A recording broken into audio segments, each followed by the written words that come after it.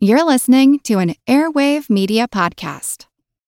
The longest field goal ever attempted is 76 yards. The longest field goal ever missed? Also 76 yards. Why bring this up? Because knowing your limits matters, both when you're kicking a field goal and when you gamble. Betting more than you're comfortable with is like trying a 70-yard field goal. It probably won't go well. So set a limit when you gamble and stick to it. Want more helpful tips like this? Go to keepitfunohio.com for games, quizzes, and lots of ways to keep your gambling from getting out of hand. What does motion sound like? With Kizikans free shoes, it sounds a little something like this. Experience the magic of motion. Get a free pair of socks with your first order at kizik.com/socks. Hub and Spoke Audio Collective. The Constant is brought to you by Industrial Artifacts. Oh man, how excited am I to have them back. In addition to hundreds of antique signs, clocks, and sundries, Industrial Artifacts is also stuffed with stories. On their blog, which you can find at industrialartifacts.net, they've started collecting those stories, including one about a firehouse light bulb in Livermore, California that's been burning for more than 100 years. It's a great story that goes hand in hand with the unique lamps, fixtures, and furniture you can find at Industrial Artifacts. More than that, you can check out their brilliant, beautiful new items built from found materials and objects, all of which are perfect for your home, office, restaurant, or bar. And right now, Industrial Artifacts is offering Constant listeners 15% off their entire first order. Just enter coupon code THECONSTANT at checkout. So go to industrialartifacts.net and remember to enter coupon code THECONSTANT at checkout to get 15% off your first order. Today, the stretch of Western Avenue between Belmont and Addison on the northwest side of Chicago isn't much to look at. There's a big strip mall, a couple of grocery stores, a Chipotle. But 100 years ago, this was a much different place. Right here across the street from the Economy Auto Mart were the main gates to Riverview Park, the largest amusement park in America.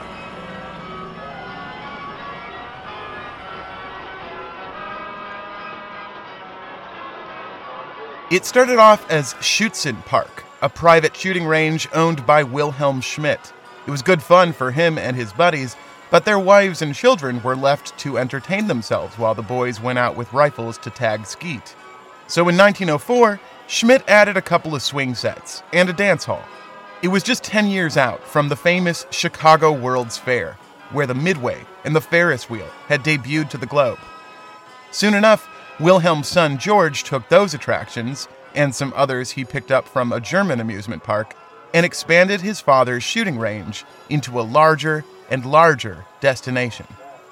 Fast forward to 1916, and Riverview has taken its place as the largest amusement park in America. Admittance to Riverview cost just a nominal fee, assuring that even the city's poorest could spend a day there. But to see the sights and ride the rides required additional tickets. In July of 1916, you could buy tickets for the Velvet Coaster, the Tickler, the Expo World, the Metrodome, the Witching Waves, or the 70-foot hand-carved carousel. There was the Shoot the Chutes, a massive water ride that plunged guests into a huge reflecting pond where gondoliers would pilot you safely, fingers crossed, back to shore. From its beginning until the day it closed in 1967, Riverview was known for being both a fun place for kids and an immensely dangerous one. As David Mamet once said, and yes, I'm quoting David Mamet, the great thing about Riverview is that you could die there. Almost every ride experienced at least one fatality at one time or another. If you weren't prepared to take your life mildly into your own hands on the roller coasters and whirligigs, you could spend your tickets on more grounded affairs. As you walked through the Midway in 1916, you'd see carnival games and have your skirt blown up by hidden air jets. There was the Tunnel of Love, Fool the Guesser, and a long row of dunk tanks with an unspeakable name because, surprise, dunk tanks were racist. Continue back a ways and you'd find the freak show, called Spooktown, where for a ticket You could enter to see contortionists, sword swallowers, and various deformities and maladies. Two-faced men, four-legged women, babies in jars. Then there was the less torrid, offensive, or dangerous stuff. The Monitor and the Merrimack, a chintzy clockwork recreation of the famous naval battle, which opened in 1908. The Scenic Railway, Fairyland. There was plenty to see in Riverview. But if you were walking the Midway in July of 1916, you were in for a special set of treats. Hang around the park until 8:30, and you could watch The Last Days of Pompeii, a spectacular stage show featuring 600 performers and a whole crap ton of fireworks. To bide your time waiting for Pompeii to be swallowed by fire, there was a manatee tank, an ostrich race, and even a miniature go-kart loop with monkeys as riders. Alongside those temporary exhibits was one more. From a distance, it might not have looked like much. Just a long metal tube with some tiny round windows along its side and a conical tip at the front. Give over a ticket, and you could walk inside this weird 40-foot-long submarine that had been pulled out of the Chicago River a year before. Nobody knew how old it was. Some said that it was built in the 1840s. Nobody knew where it came from or who built it, though there were plenty of guesses. And nobody knew who the remains found inside of it, of a man and a dog, belonged to. Nobody knew anything about the submarine in 1916. And today, nobody does either. This is The Constant, a history of getting things wrong. I'm Mark Chrysler. Today, Part 2 of The Foolkiller, Infinite Distress.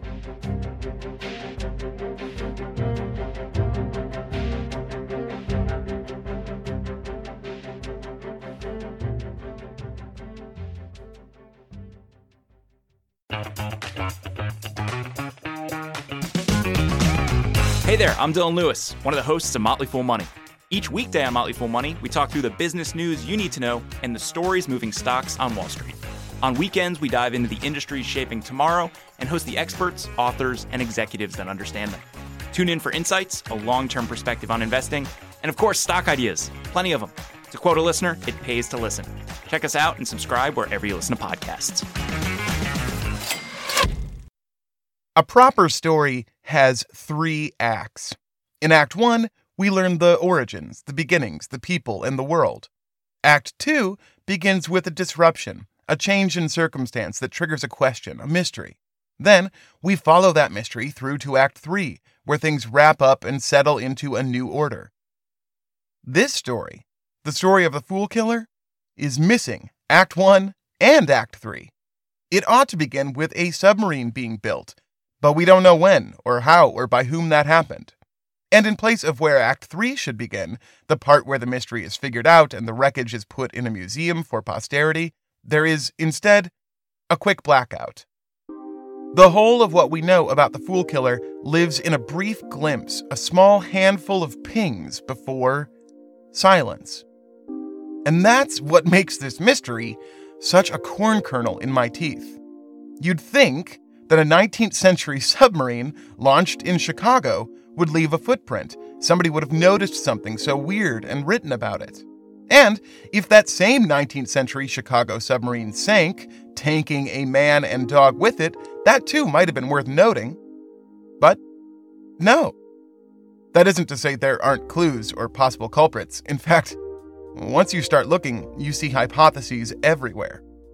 But they're all just that. Hypotheses. Theories. They're all sentences that begin, what if, or let's say, or could it be?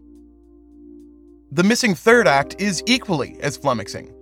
Having discovered a large submersible vehicle of unknown origin in downtown Chicago in 1915, you'd assume somebody would keep an eye on it, make sure it got properly investigated and cataloged. At the very least, someone would certainly realize it was worth tracking and preserving.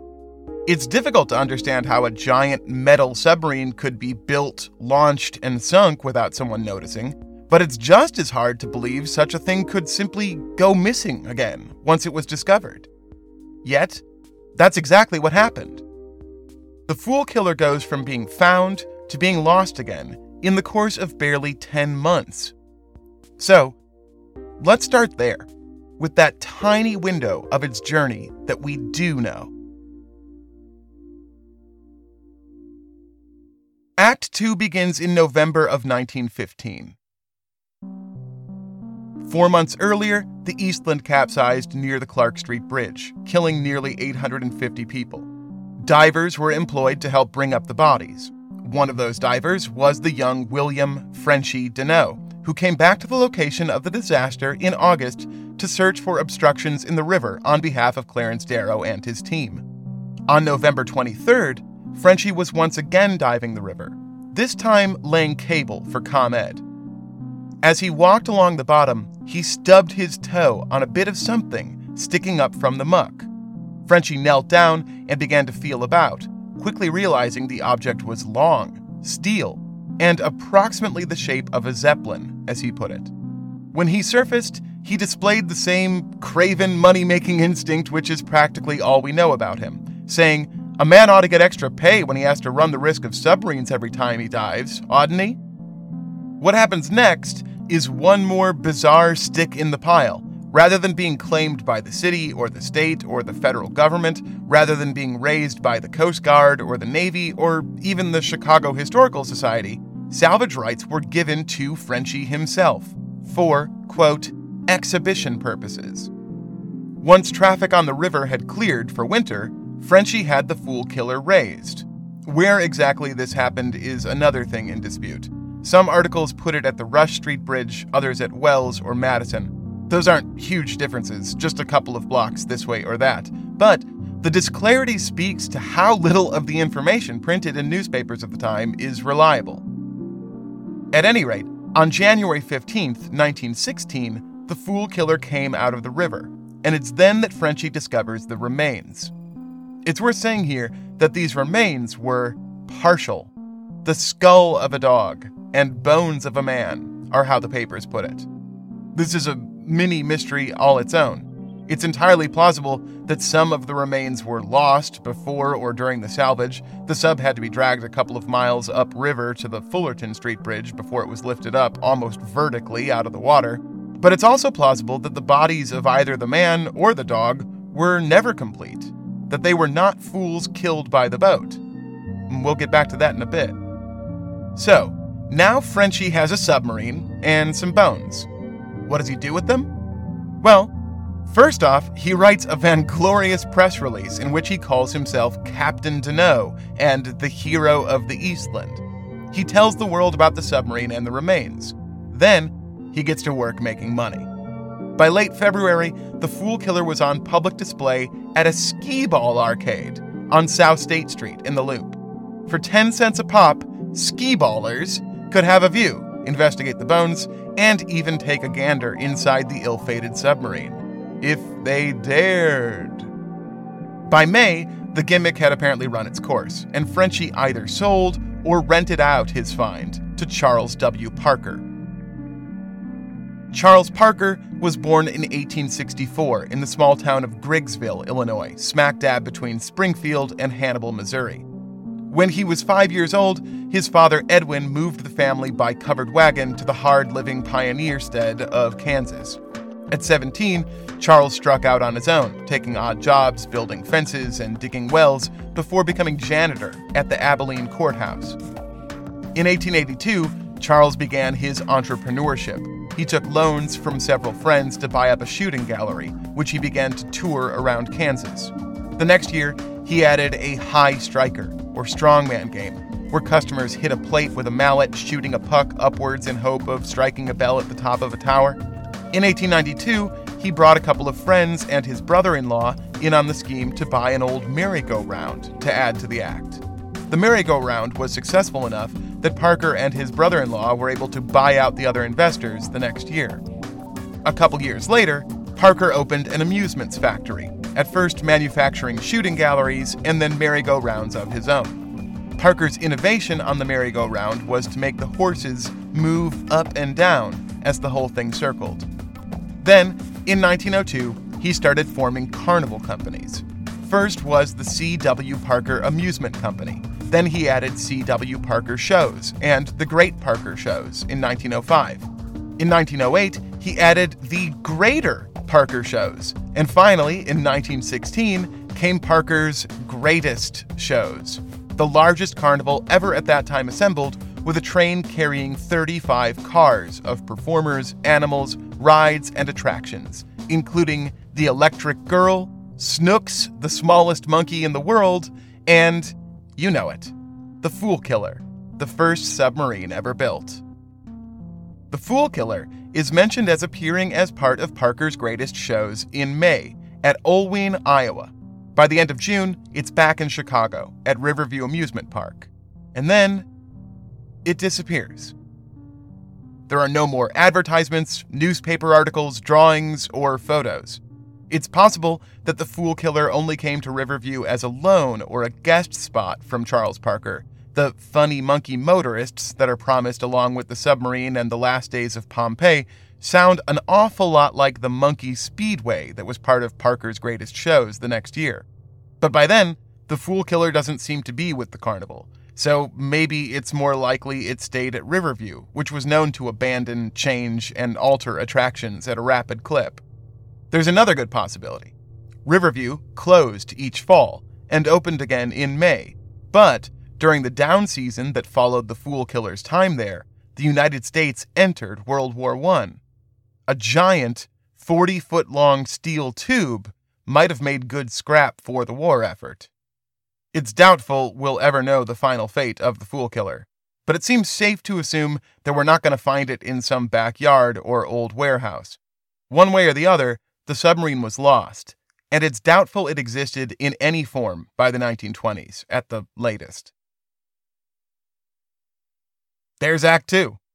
The only stuff we know for sure. As for Act 1, well, that's the real mystery. During the brief time it was physically available to people to investigate, there seem to have been 3 going theories for its origins. The first concerns our friend, William Frenchy Deneau. Want to learn how you can make smarter decisions with your money? Well, I've got the podcast for you. I'm Sean Piles, and I host NerdWallet's Smart Money Podcast. On our show, we help listeners like you make the most of your finances. I sit down with NerdWallet's team of nerds, personal finance experts in credit cards, banking, investing, and more. We answer your real-world money questions and break down the latest personal finance news. The nerds will give you the clarity you need by cutting through the clutter and misinformation in today's world of personal finance. We don't promote get-rich-quick schemes or hype unrealistic side hustles. Instead, we offer practical knowledge that you can apply in your everyday life. You'll learn about strategies to help you build your wealth, invest wisely, shop for financial products, and plan for major life events. And you'll walk away with the confidence you need to ensure that your money is always working as hard as you are. So turn to the nerds to answer your real-world money questions and get insights that can help you make the smartest financial decisions for your life. Listen to NerdWallet's Smart Money Podcast wherever you get your podcasts. On April 11th, 1917, William Deneau, or Captain Deneau, as he then liked to be called, stood on the Main Street Bridge in Ottawa, Illinois. After the Eastland, the Foolkiller, and the recovery of a boy's body near Peoria, Illinois, Frenchy was something of a minor celebrity. So, 1,000 people, including 500 students, were there to see him when he jumped from the bridge into the Fox River. Deneau wasn't suicidal. He was in Ottawa to demonstrate his new invention, the Neptune swimming jacket, a specialized life vest he had built and patented in hopes of selling it to the army.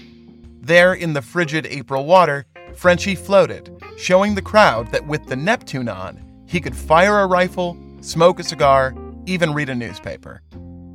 The army didn't take the Neptune, but it did take Deneau. He joined up as a doughboy in France. During a victory parade back in Chicago, he jumped into the river and swam the whole route. Then, he returned to work as a professional diver, working salvage, rescue, and fittings. After Pearl Harbor, he went back to the U.S. military, helping lay anti-landing defenses in the Aleutian Islands. After he was done there, he moved to Los Angeles. He returned to Chicago for a memoriam of the Eastland in 1958, where he spun a wild conspiracy theory for the press. saying that the tragic steamship had been secretly repaired and was now taking passengers on cruises from LA to Catalina. This was, as you might suspect, total codswallop. In fact, we know exactly what happened to the Eastland after the disaster, and it's a story we'll get back to in a few minutes because it dovetails back into the Foolkiller mystery in a very spooky way. The reason I'm going on about Frenchie Deneau again is to reinforce that he was a shameless self-promoter, a fabulous and at least a bit of an opportunist. This is the guy who claimed to have recovered a full quarter of the victims of the Eastland, even though he was but one of dozens of divers, sailors, welders, and other rescuers engaged in that job. He falsified evidence for Clarence Darrow and his legal team. He called himself captain, despite holding no rank. He jumped into a freezing cold river to try to sell a life preserver. And he made the outlandish claim that he'd been on board the Eastland in California more than 40 years after it capsized and more than a decade after it was scrapped once and for all. I'll be honest, though, I do like William Deneau. He seems like a lot of fun, a true character. But it's hard to imagine a less reliable person to be the discoverer of what he called an ancient primitive submarine. I mean, just take the cold, flabbergasting fact that his first reaction to having found said ancient primitive submarine was to plop it in an arcade and sell it to a carnival. And so the first working theory for who built the Foolkiller is none other than Captain William Frenchie Deneau. Could the notorious diver have built a fake submarine and dropped it in the river in a wildly circuitous attempt to get some of that sweet, sweet skee-ball money? It's a patently ridiculous idea, but then again, Frenchie was a patently ridiculous man. Still, those who believe he orchestrated the whole thing as a hoax have some pretty hard hills to climb in order to make the theory work. That there was, in fact, a 40-foot-long metal craft in the river is inarguable. There were plenty of articles written about it, and that it was on display at the Skee-Ball Arcade, Parker's Greatest Shows, and Riverview Amusement Park is documented. Plus, there are photos of the thing being pulled out of the river. Even if it were fake, somebody had to have built it, and there's no reason to think Frenchie had the means to do that. If he had, he'd still have to get it into the river, unnoticed. That'd be difficult at any time, but he also would have, presumably, had to do it between when the Eastland capsized in July and when he discovered it in November, when multiple investigations and hundreds of thousands of looky-loos were mulling about. No way. I think we can safely scratch off Frenchie Deneau from the list. Or at least we can write him off from being the builder of the submarine. There are those who say that maybe the submarine itself was legit, but that Frenchie added the bones. Seeing as neither the skeleton of the man or the dog were complete, there's some sense to that. It probably wouldn't have been too hard for Deneau to find some human remains in 1915 Chicago, especially given his work as a recovery diver. And dog bones would have been a cinch. But I'm skeptical. The thought behind this notion is that Frenchie would have added the bones to his find in order to make it more spectacular. More people would come to Skee-Ball if there were a submarine and some skulls than if there were just a submarine by itself, which, well, now that I'm saying it out loud, yeah, okay, maybe. There might be something to that. So, all right, we'll put that in the maybe column. But still, what a risky course. Deneau apparently gave the human parts over to authorities to try to identify them. Forensic science didn't stand much of a chance to do so, but it still seems like an unnecessarily chancy thing to do. The last thing to say about the remains is the last thing said about the remains. After the Skee-Ball Arcade, there's no more mention of them anywhere. If they came along to Iowa or back to Riverview, nobody thought it was worth writing about. Take that for whatever it's worth. So we'll keep a dim candle burning for the fake body theory, but we've got to blow out the fake submarine one. Whoever built the thing Deneau pulled out of the river, it wasn't Deneau himself.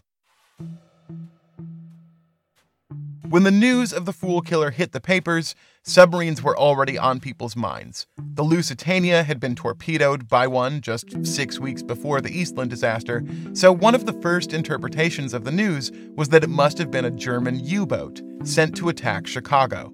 Local and federal authorities were quick to nix that idea, but then again, they might have had reason to lie, lest the truth should cause a panic. Could the paranoid people of Chicago have been right all along? Could the Foolkiller have been part of an abortive German attack? Absolutely not. What, are you kidding me? For one thing, a German U-boat would have had to make it not just across the Atlantic to America, but then through the Gulf of St. Lawrence, above Maine, through the St. Lawrence River, a long series of canals, rivers, locks, and lakes, across Lake Ontario, up another canal through to Lake Erie, then across that, up the Detroit River, into Lake St. Clair, and the St. Clair River, into Lake Huron, all the way up Lake Huron, through the perilous Straits of Mackinac, and then down the entire length of Lake Michigan. That's a lot. Plus, the craft pulled out of the Chicago River looks nothing like the German designs of the time. It also doesn't look to me like it would have been particularly well suited to a few thousand miles of sailing, but what do I know?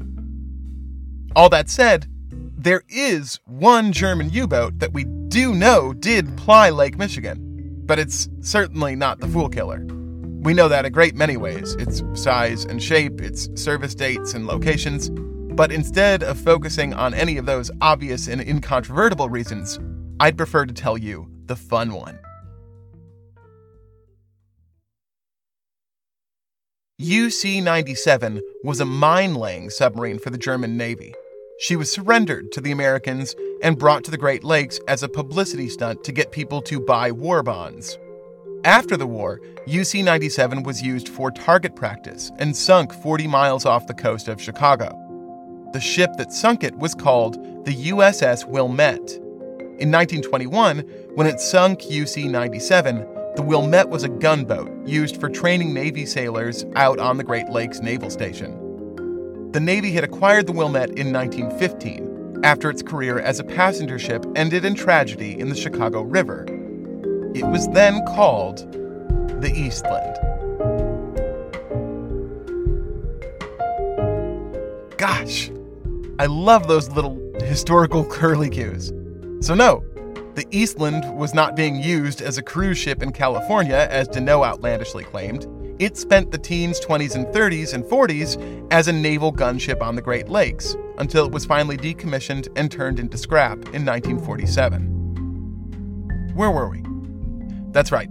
Some folks thought and think that the Foolkiller was a full-blown hoax perpetrated by Deneau, but that seems entirely implausible. Others thought the Foolkiller was a German U-boat, which it definitely was not. But most believed the Foolkiller was... I'm sorry, this must be getting confusing. The thing Frenchie fished out of the river didn't have anything written on its side, and we don't know where it came from or who built it. So where does that name come from? First of all, it sounds cool, doesn't it? Foolkiller. Foolkiller. That's fucking rad. Of course I'm not going to pass up the opportunity to say it over and over again, and you'd best believe I think it's a catchy title for this series. But I didn't pull it out of thin air. When Deneau raised his submarine, he didn't wonder what to call it, and neither did the newspapers or the people of Chicago.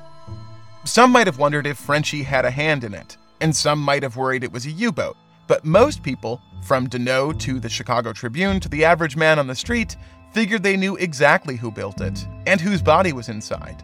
And because they knew that, they also knew what to call it, which was, obviously, the Foolkiller.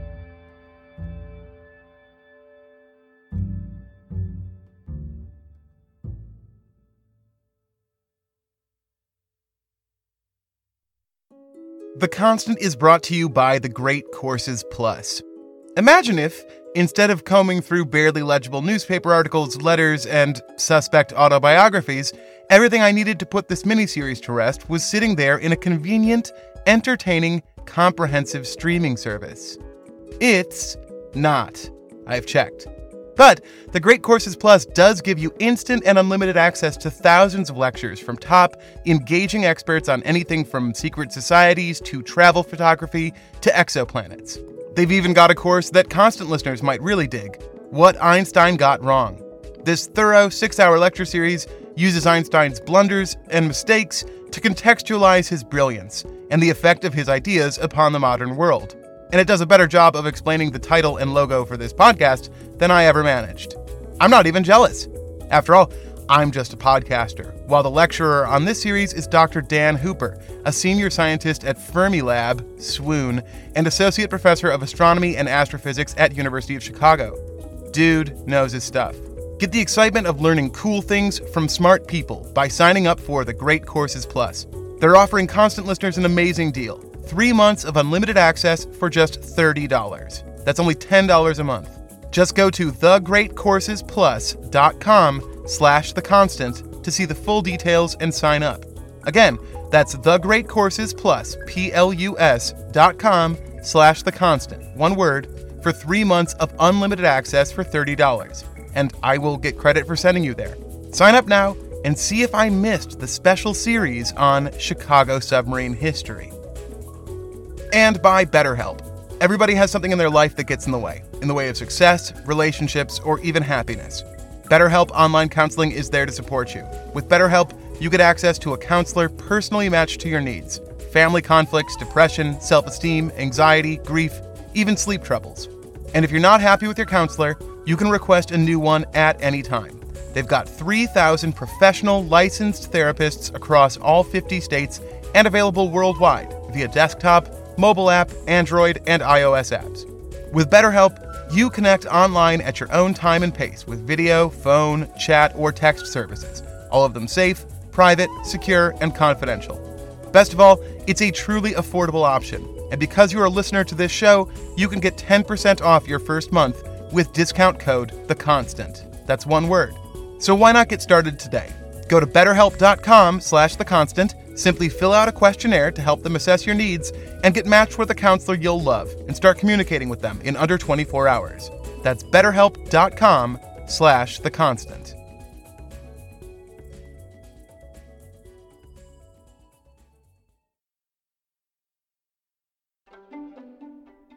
Peter Neeson was born on March 3rd, 1862, near the town of Tonder in the south of Denmark. He moved to America when he was 17 to escape German incursions and soon wound up on Francisco Street in Chicago. It's said that he received a college education, though I can't figure out where or in what, and that he spent the 1880s as a maker of fine instruments. Again, what kind of fine instruments, I can't say. However he managed it, he ended up as an accountant, and in 1892 formed Neeson's Business College, in the building which today is the home of Chicago dramatists, for the upwards of 4 dozen people listening who might find that interesting. There, he taught business and accounting, as well as basic English grammar, to thousands of students, mostly poor German and Scandinavian immigrants. Not long after 1895, the college closed, and that's when Peter Neeson transformed from a humble business school instructor into the bookkeeper for a small cabinet company where he worked for the rest of his life. Peter Neeson was a sober, upright, straight-laced accountant and teacher, the kind of guy that the easily flustered folks of the 1890s would respect. Quiet, dignified, prudent. But Peter Neeson didn't just have a business college and a bookkeeping position. He also had an alter ego called Mr. Bowser. Mr. Bowser first appears in upstate New York on July 10, 1900. There, Mr. Bowser shot the Niagara Rapids. I'll leave it to the newspaper Scandinavian to breathlessly describe the action. Peter Neeson of Chicago, who prefers to be known under the name of Mr. Bowser, went safely down the Niagara Rapids and the Whirlpool Rapids yesterday. The trip over the rapids lasted 2 minutes and a half, and during about 1/3 of this time, both Mr. Neeson and his boat were hidden by the waters. Mr. Neeson wore his business clothes, as usual, and outside these he wore a coat of cork. He was not tied to the boat, since he wished to be free so that he could swim in case the boat were to overturn without righting itself again.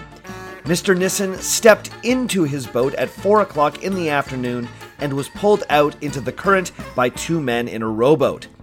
Having arrived in the middle of the stream, his dangerous course was beginning. Almost at once, the boat was buried in the foaming waves. The keel of the boat, weighing 1,250 pounds, shot straight up into the air as if it had been a little stick of wood, and the boat literally turned topsy-turvy. Both man and boat disappeared beneath the waters, and the people along the shores and upon the bridges believed that he had expired. Suddenly, man and boat shot out of the foaming waters. However, clearly Mr. Nissen had not lost his courage.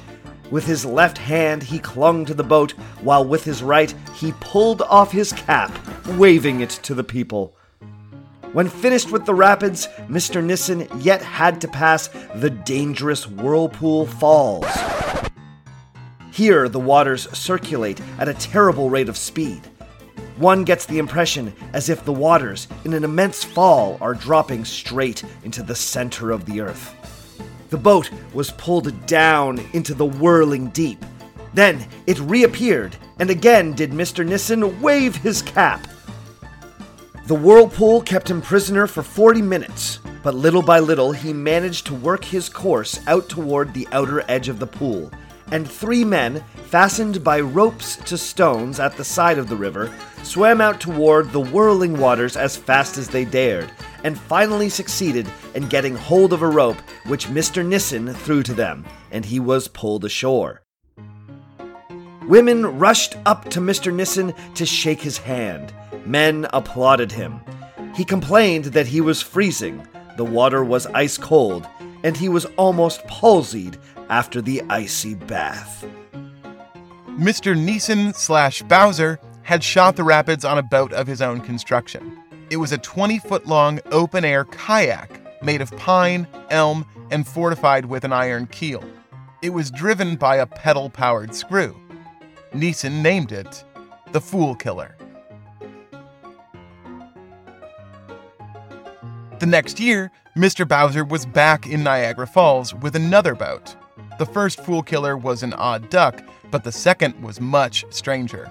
It was longer, yet more narrow. It was fully enclosed, with a steam stack raising out of the back. Wide World magazine called it the smallest decked steamer in the world. But it was more like a steam-powered kayak.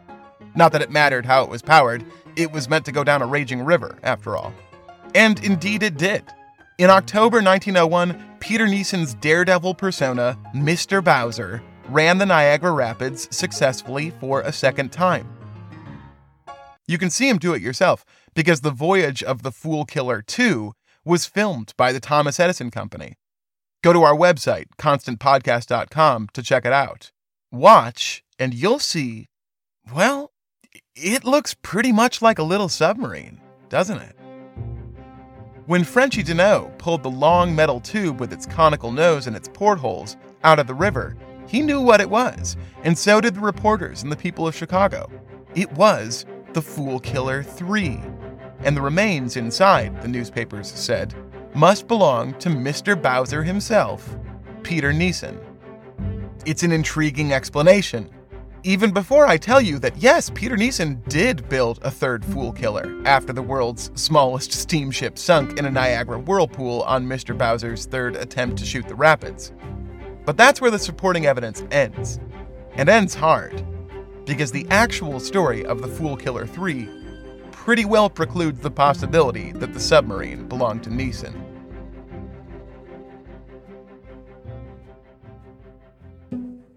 It's 1904, and the Western world has spent the last century seized by a strange obsession: how to get to the North Pole.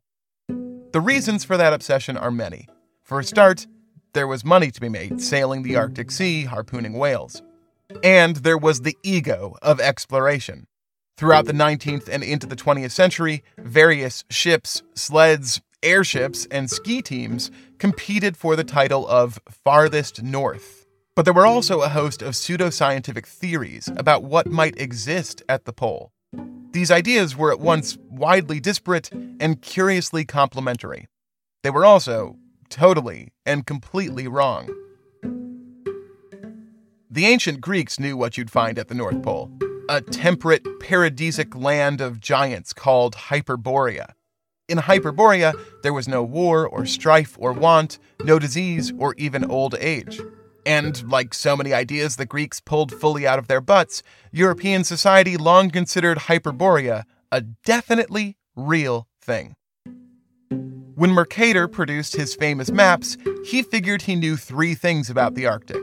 1, there was a giant whirlpool.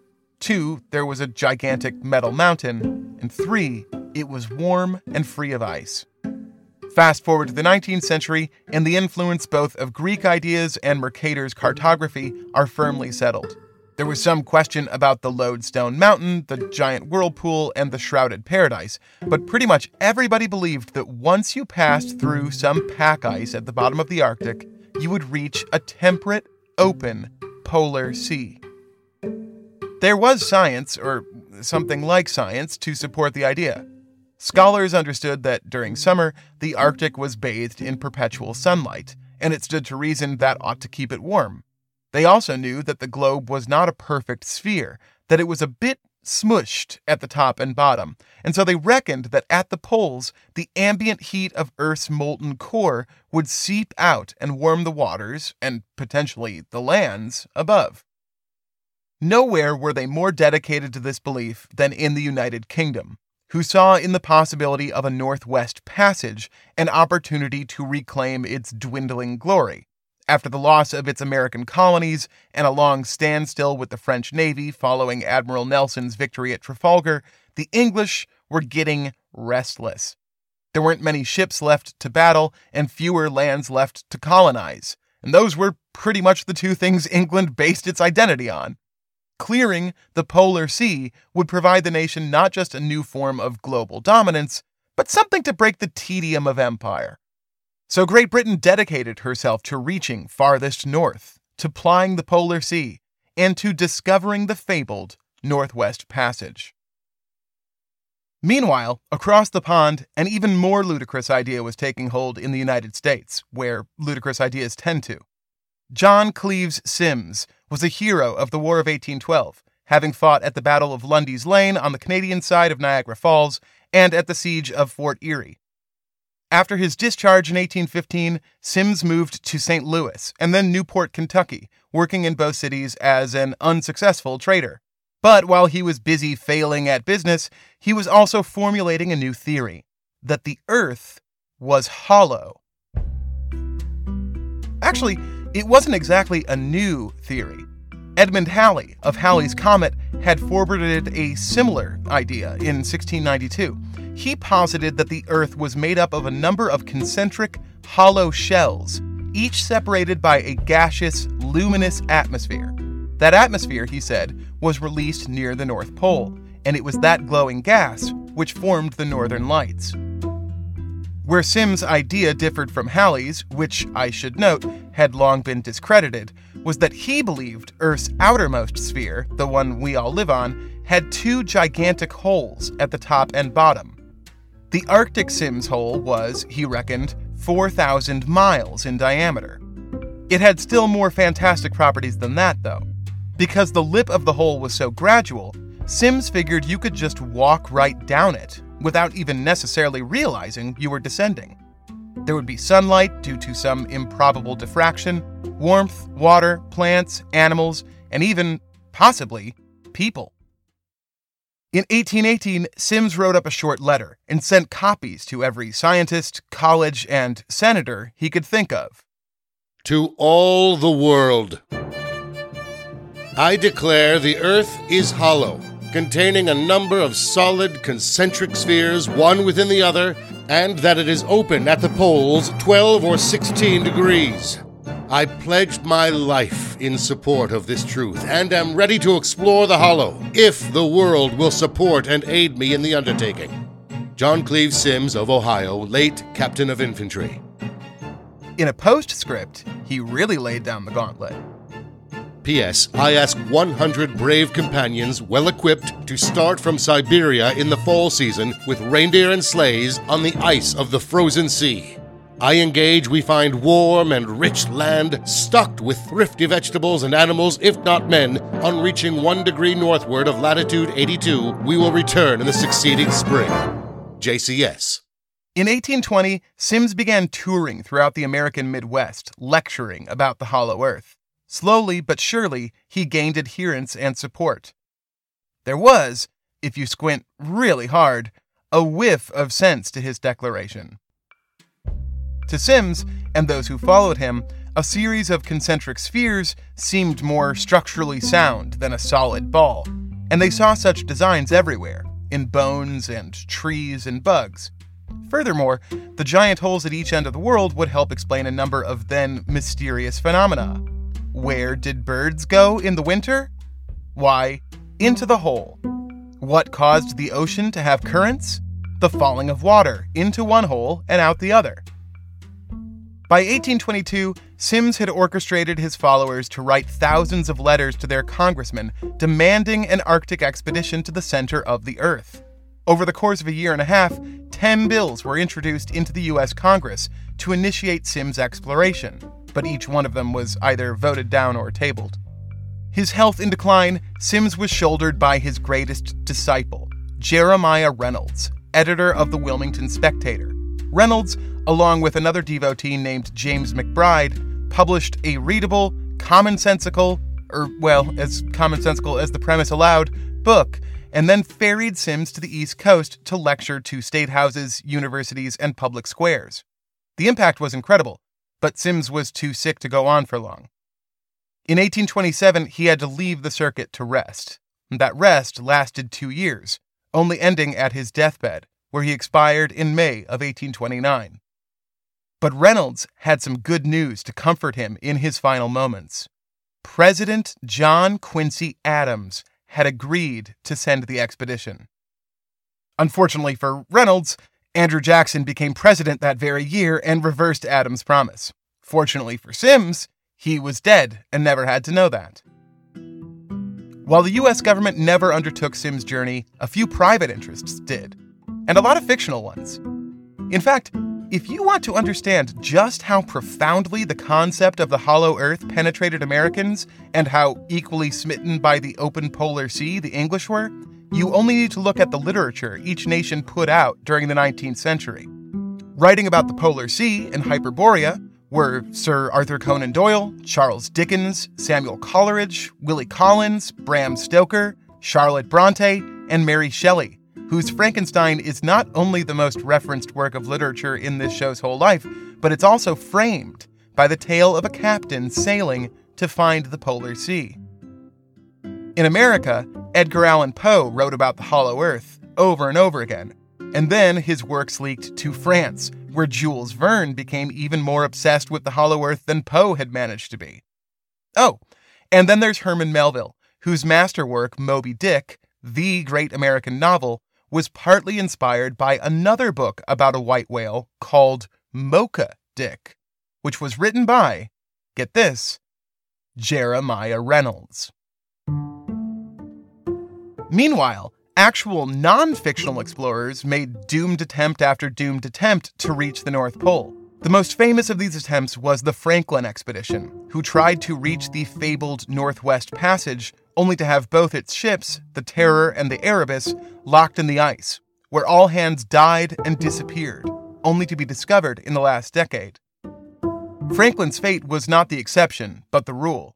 The dozens and dozens of parties who set out to find either the passage, the open sea, Hyperborea, or the Sims hole, and even those who merely wished to plant a flag at the North Pole, all ended in failure.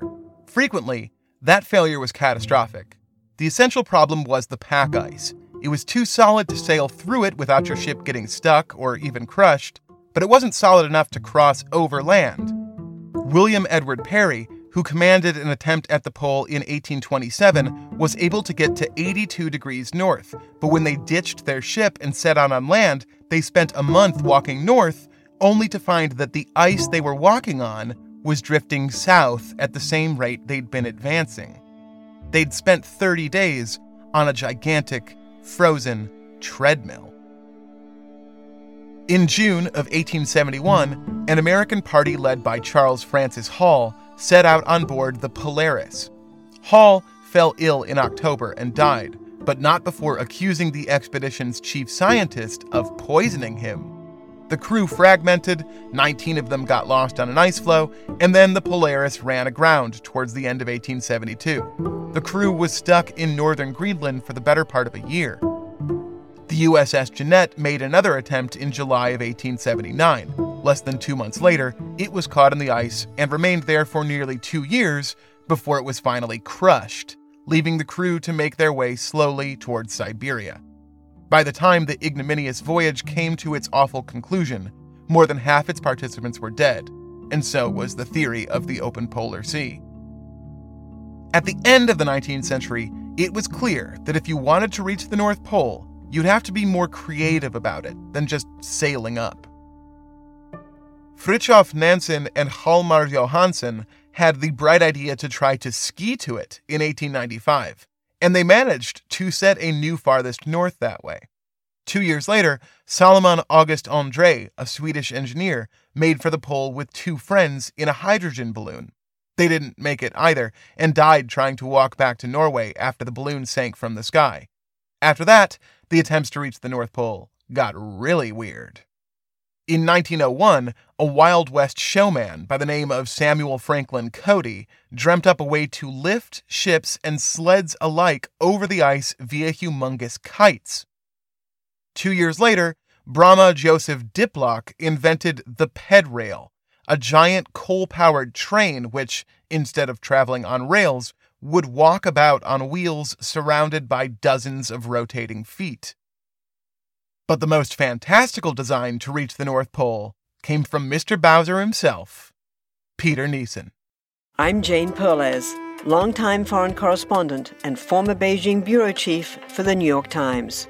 I've been a foreign correspondent in lots of places: Somalia, Indonesia, Pakistan, but nowhere as important to the world as China. I mean, China is not dropping anti-democratic paratroopers into Montana. But of course, we did see things like the weather balloon / spy balloon riveting the whole country for a week. This is Face Off, an 8-part series in which we'll take you behind the scenes to key moments in the tumultuous US-China relationship. We'll speak with a diplomat, a spy, a tech reporter, a US admiral, even Yo-Yo Ma. Plus, my pal and noted China historian Rana Mitter joins the conversation. We'll look at what's driving the two nations apart and explore whether anything can help bring them back together. Face Off launches April 9th. Neeson's plan to overtake the top of the world went like this. He'd construct a colossal canvas bag, 115 feet long and 75 feet in diameter, which he would inflate with a suction pump to the height of a 6-story building.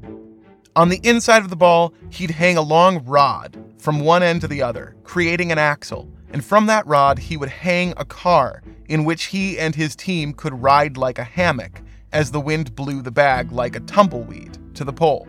The pilot would be able to exert some small amount of control by leaning the car left and right on the axle, but for the most part, the thing would be at the mercy of the gales. So it would have to be deflated and anchored anytime the winds weren't favorable, and then blown back up again when they shifted back north. There was a certain genius to the plan, however stretched it was. Neeson's design theoretically mitigated the pack ice problem by being essentially amphibious. The ball could roll over ice and float on water. But otherwise, it was not a very good idea. Sorry, Peter. He had the good sense to test the concept first, at least. His first balloon was just 5 feet long, and from its axle he hung a big spring from his car. The miniature apparently performed to Neeson's liking, and so he started on a second, larger test vehicle, big enough for him to ride around in, which he named, well, you know what he named it. The Foolkiller, number 3. Foolkiller number 3 was 35 feet long and 15 feet in diameter. The center axle was 12 feet long, with portholes on either side to navigate by. On the axle sat a seat that he could slide back and forth to steer, he hoped, and from it he hung a cradle that he could rest in whenever he got bored of careening end over end in a giant balloon. Finally, there was an air hose run from one end, so that Neeson could, breathe. During the summer of 1904, the humble accountant Peter Neeson once again transformed into Daredevil Mr. Bowser and took several short trips in his roly-poly Foolkiller 3 along the beach and shallow shoreline of Lake Michigan. At one point, he successfully traversed 2 miles of sand and water in one go. With those successes under his belt, he decided to up the ante. He would pilot the Foolkiller 3 from Chicago's Ohio Street Beach across 100 miles of Lake Michigan waters to Michigan City, Indiana. On November 29, 1904, at just after 3 in the afternoon, Peter Neeson climbed into the balloon, sealed it up, got on top of his sliding seat, and gave the signal to his assistants to cut the tethers. A small crowd watched as the ball rolled its way over the sand, onto the lake waters, and then over the horizon, out of sight. In 1915, Frenchy Deneau, the papers, and the people of Chicago understood that the submarine found at the bottom of the river was the Foolkiller 3, and the body inside belonged to Peter Neeson. But that's impossible, because Foolkiller 3 was a balloon, not a submarine. And Peter Neeson died inside of it, crossing Lake Michigan, not the Chicago River. On the morning of December 1st, 1904, Sophie Kohler found a ripped-up canvas balloon on the shores of Stevensville, Michigan. 200 feet away lay the body of Peter Neeson. The third time around, the killer had gotten its fool. Just how Neeson died isn't clear. His family believed that he had made it alive and well across the lake, only to have the balloon get stuck in the shallow water. They believed he cut his way out of the Foolkiller 3 and passed away of exhaustion and exposure only after he had first succeeded in his mission. But it's also possible, maybe even probable, that his air hose broke and he suffocated somewhere midway over the waters, only to be carried by gale force winds to the other shore and ejected from the wrecked balloon. All that's certain is what was written the next day in the Indiana Tribune, that the body was brought to Stevensville and kept in the town hall. Wrote the reporter, "The hands and face were frozen, and the lineaments of his face bore signs of infinite distress." The news of his incredible demise was carried in papers across the country, from the New York Times to the Washington Post, and even back to his native Denmark. His obit ran in all of the Chicago papers, which, just 11 years later, were witlessly calling the submarine Foolkiller and attributing the remains impossibly to a man whose death and burial they had already cataloged. When the skull was discovered inside the raised submarine, the Chicago Tribune decided it belonged to Peter's brother, William Neeson, also of Chicago. But William Neeson of Chicago wasn't Peter's brother. He was just some guy who had nothing to do with anything. What's worse, he wasn't dead. Throwing more mud into the waters, they wrote at various times that the submarine had sunk in 1870, 1890, and 1897. The Washington Post wrote that it had been part of the Chicago World's Fair of 1893 and had sunk with several people aboard. The Post appears to have fabricated this out of whole cloth. Trying to riddle out the true origin of the Foolkiller submarine via the newspapers of the time is a fool's errand. They contradict each other and themselves. They invent names and dates and events. The early 20th century was a terrible time for accurate reporting in America. Hearst and Pulitzer were involved in a yellow journalism war in New York. Stilson Hutchins and John Lynch had a similar feud going in D.C. And in Chicago, the Tribune was being helmed by Colonel Robert McCormick, an absolute carnsarned lunatic and unapologetic political partisan. There is basically nothing of value to be gleaned from any of it. And yet, what other choice is there? We're left with no available option but to pore over the articles of the day in hopes that some corn kernel of truth accidentally found its way into the giant turd nugget of sensationalism. And the best candidate is a single sentence written in the Tribune.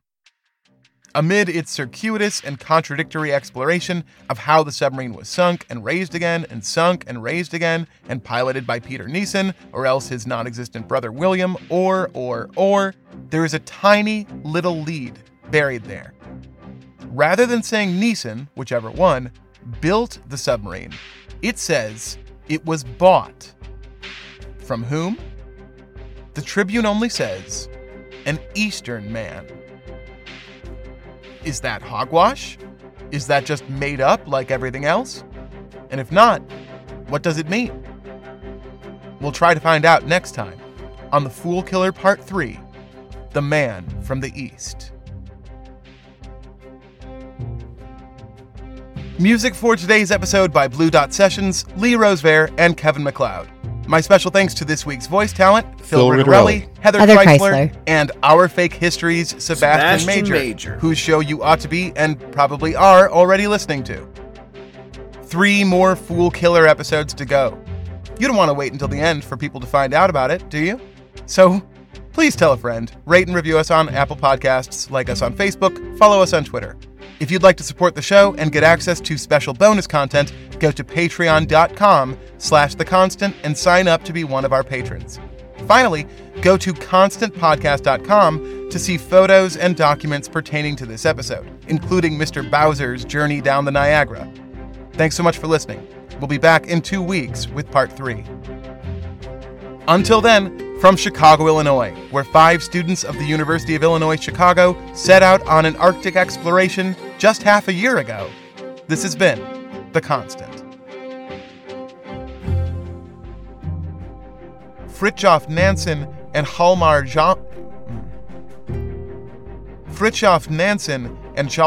Johansson.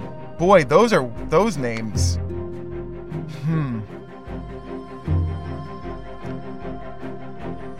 Fridtjof Nansen and Hjalmar Johansson had the...